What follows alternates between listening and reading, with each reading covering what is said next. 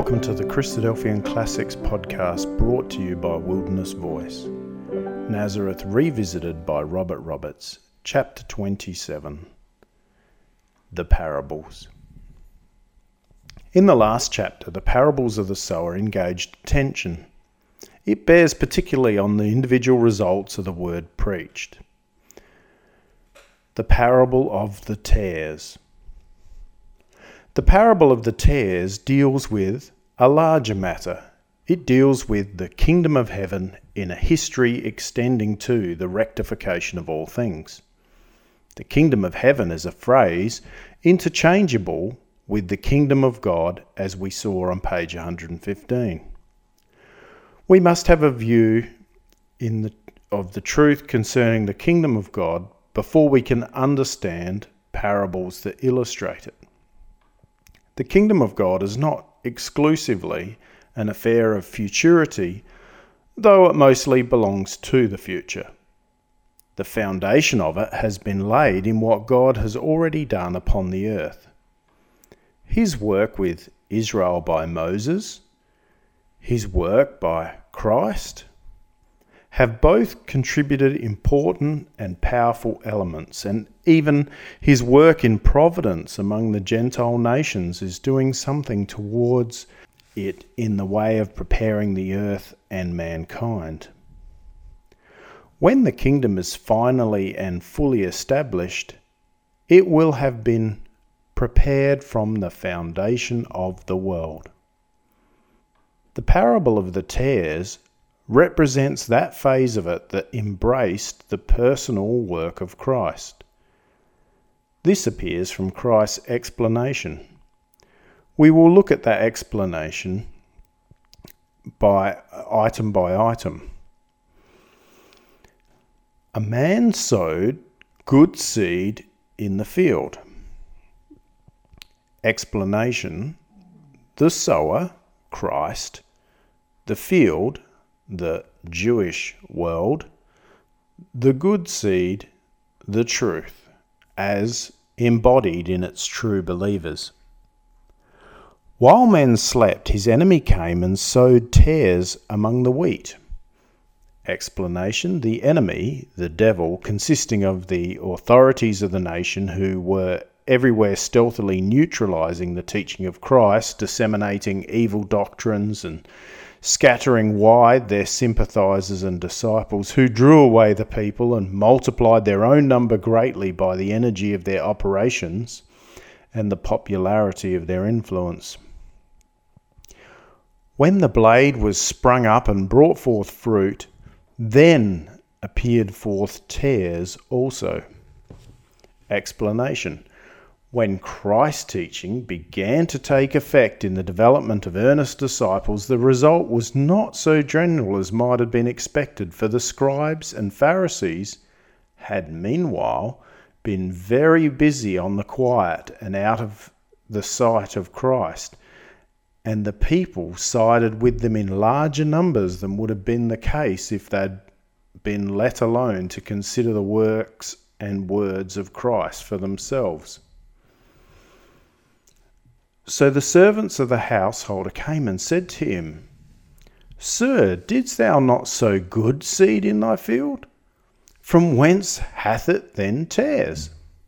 He said unto them, An enemy hath done this. The servant said unto him, Wilt thou then that we go and gather them up? Explanation: the surprise of the apostles that the people did not submit to the word of Christ, and their proposal, as on one occasion that they should command that fire should come down from heaven and destroy them. But he said, Nay, lest while ye gather up the tares, ye root up the wheat also with them. Explanation: the destruction of the wicked would have interfered with the development of the righteous, which requires that the wicked prosper for a while in their disobedience.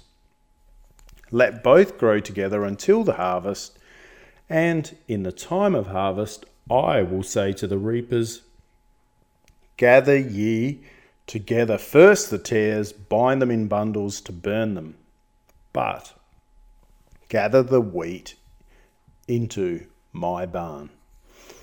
explanation. Both the wheat class and the tare class in Israel to be left unmolested till the arrival of their respective times to be dealt with according to their deeds. The tare class to be harvested first, the wheat class afterwards, the one a long time after the other, as the event has proved.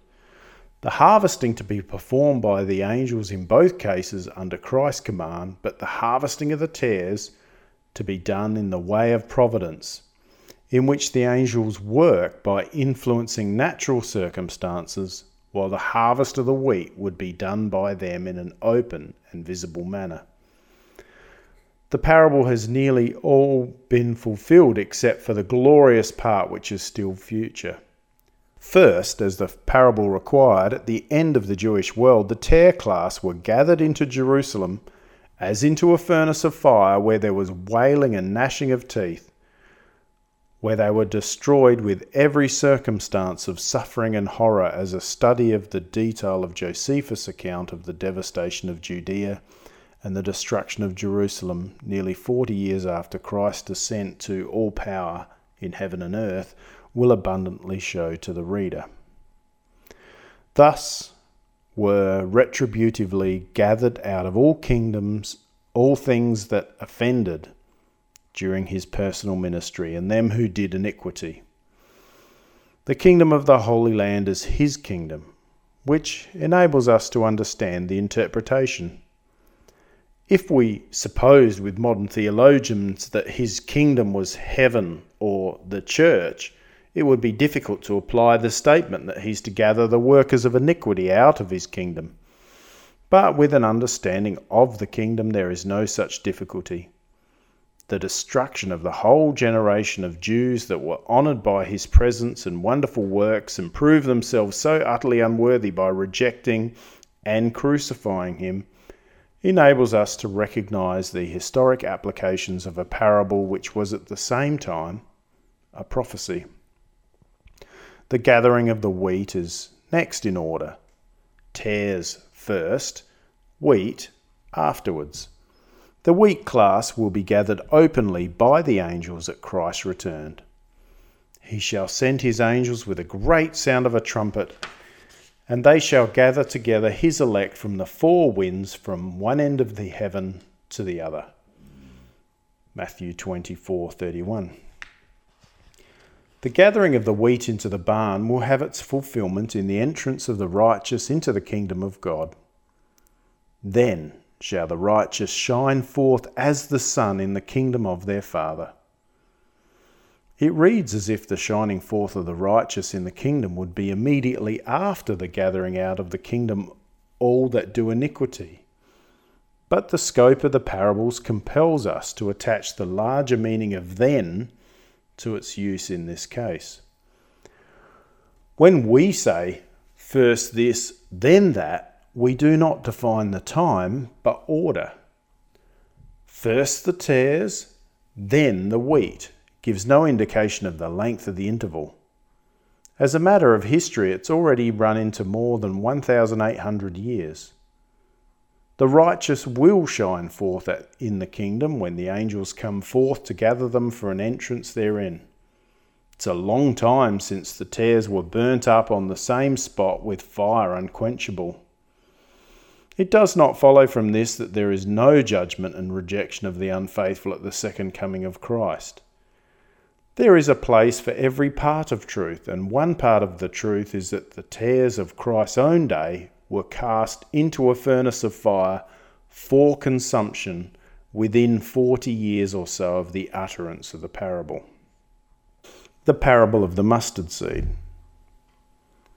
Another parable put forth he unto them, saying, The kingdom of heaven is like to a grain of mustard seed, which a man took and sowed in his field, which indeed is the least of all seeds, but when it is grown, it's the greatest among herbs, and becometh a tree, so that the birds of the air come and lodge in the branches thereof.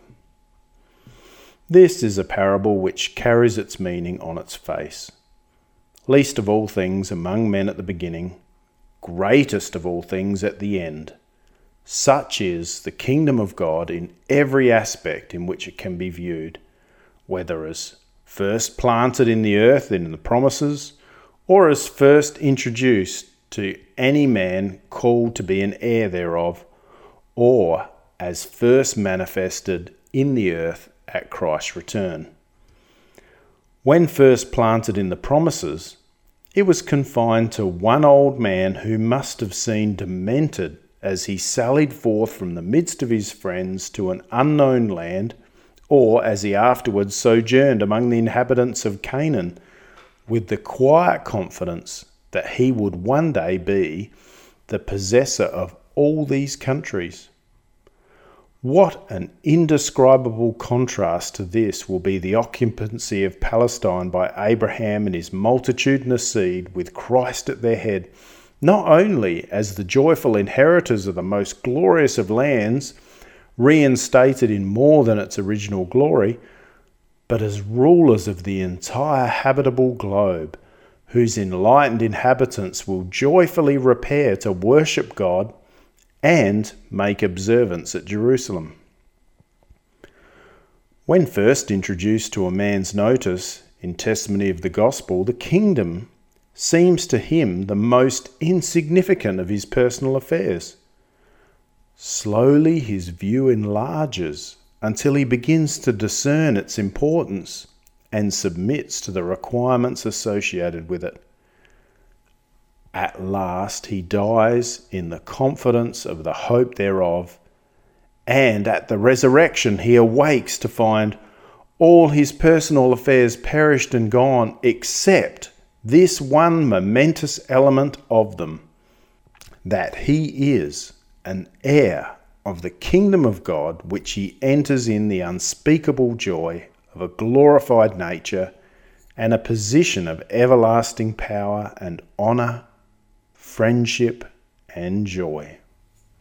Finally, when Christ steals into the world as a thief, the kingdom of God arrived in his person is the smallest political fact on earth for the time being. But soon the mustard seed sprouts. He awakes the dead. He gathers them to judgment with a few living who stand related to his tribunal. He separates the unworthy element from among them with the accepted and glorified remnant. He begins belligerent operations against the kings of the earth and their armies, first shattering the Gogian hosts encamped against Jerusalem, then proceeding in detail against all countries and all governments, till the whole fabric of human power is prostrated in the dust, and the kingdom of God the only ruling authority on the earth.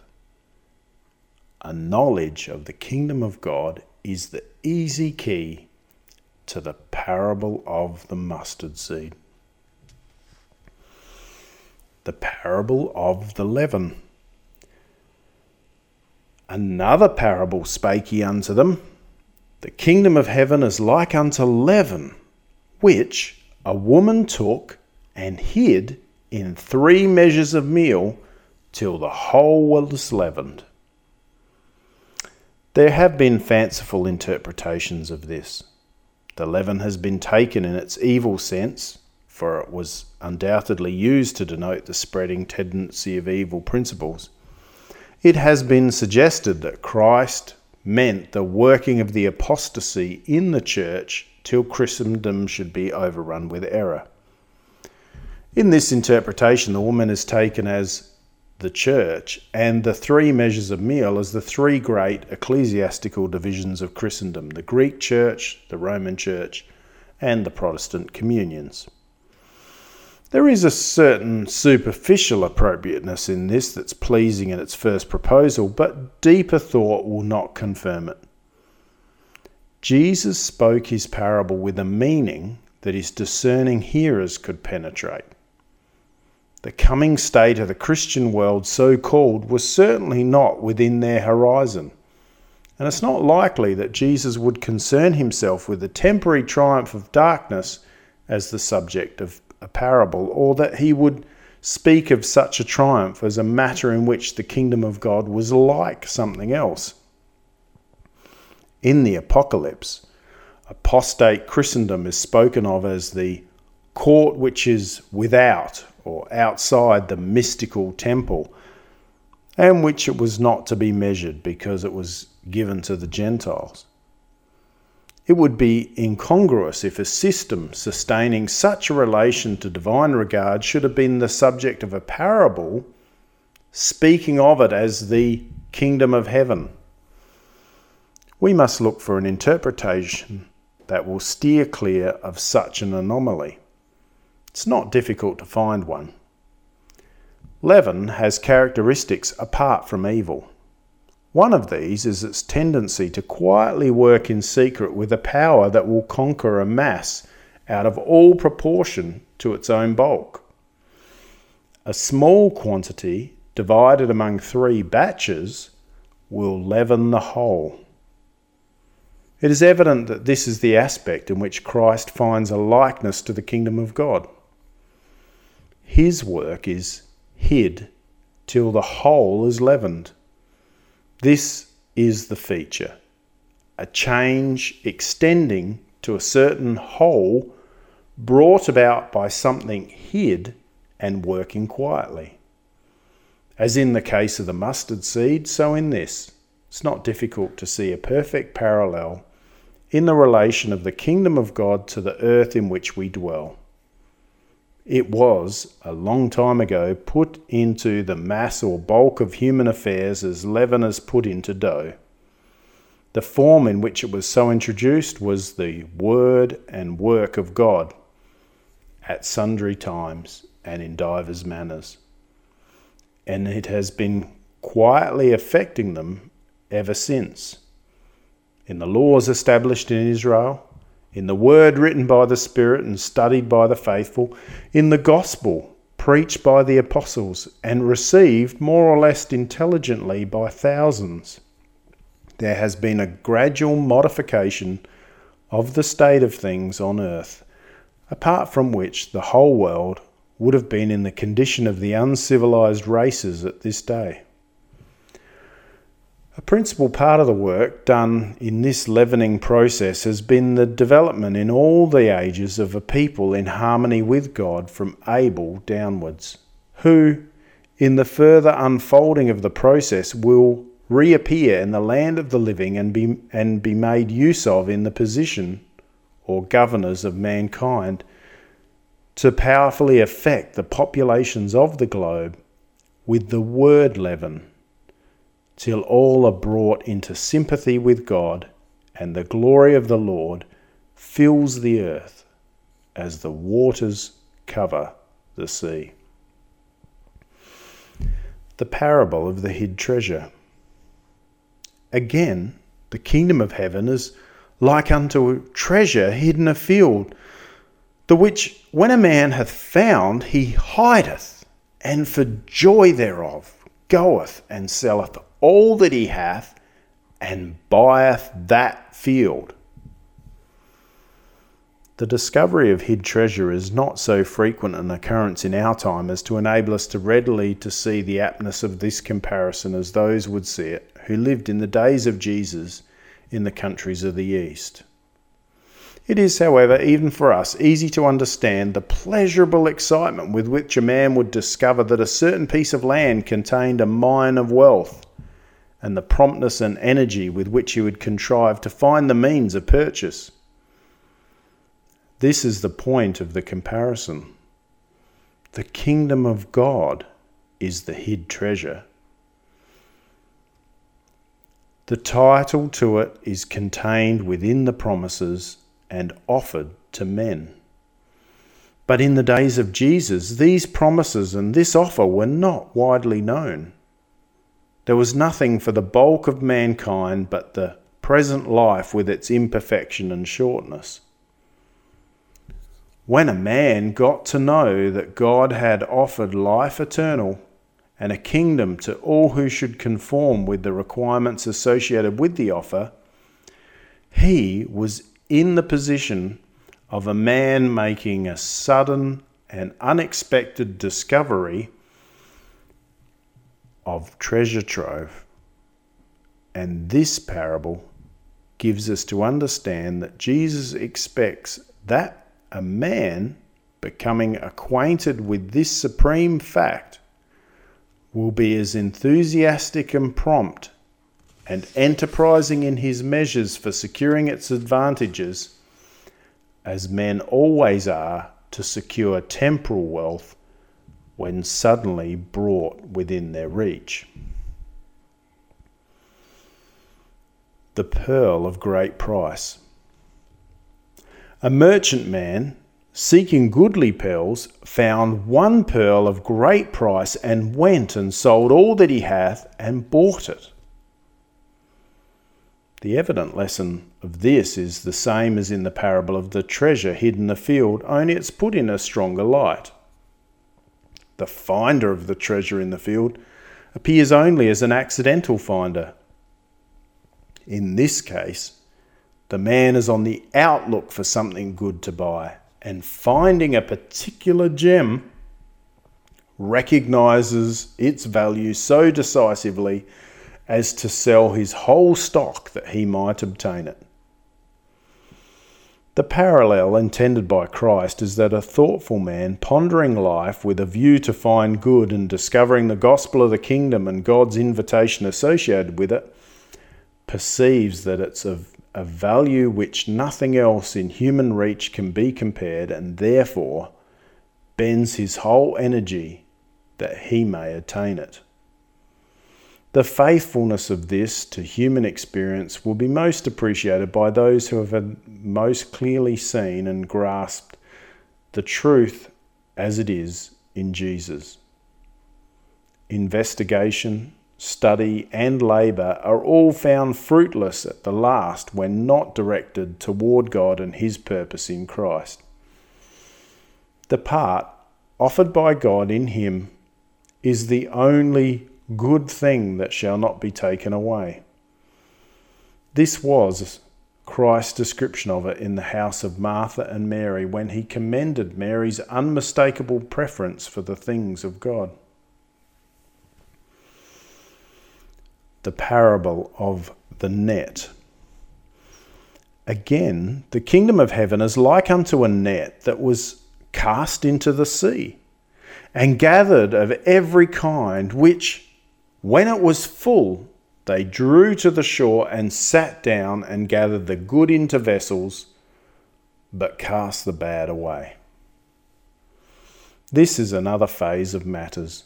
It refers to what may be called the collective results of the offer of the kingdom in the preaching of the gospel, as distinguished from the individual's applications suggested by the parables of the treasure and goodly pearl.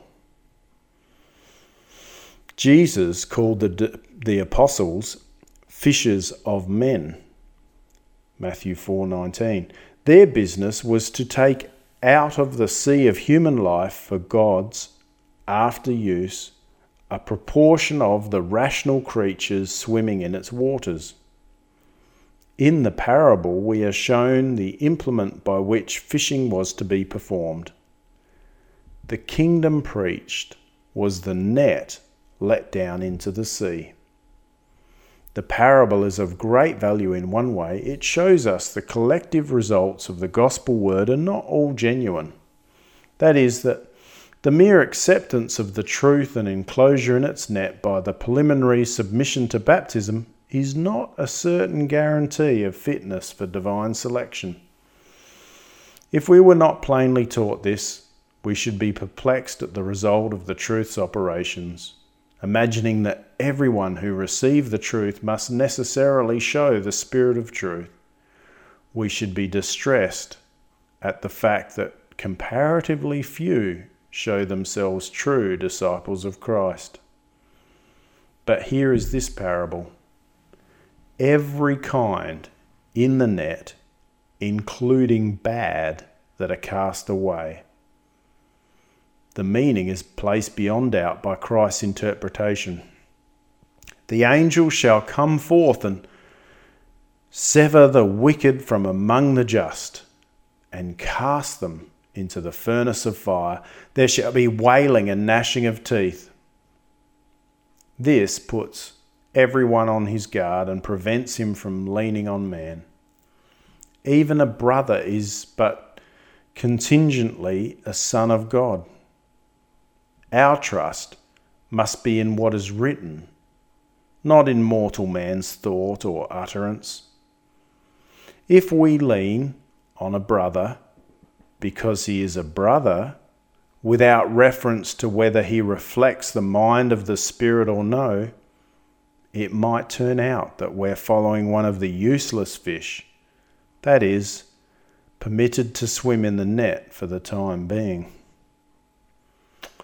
It's been a question with some why useless fish should be allowed to be enclosed in the net of gospel operations. There need be no question. Man's part is to accept facts, not to question them. But the question is not without an answer, if we could know it. It's not difficult to conceive that if everyone admitted to the fellowship of the gospel were truly begotten of God, that fellowship would be too sweet to allow of the development of spiritual hardihood, which is the object of probation. Coddling never tends to strong or proper growth. We require to be thrown upon ourselves and upon God.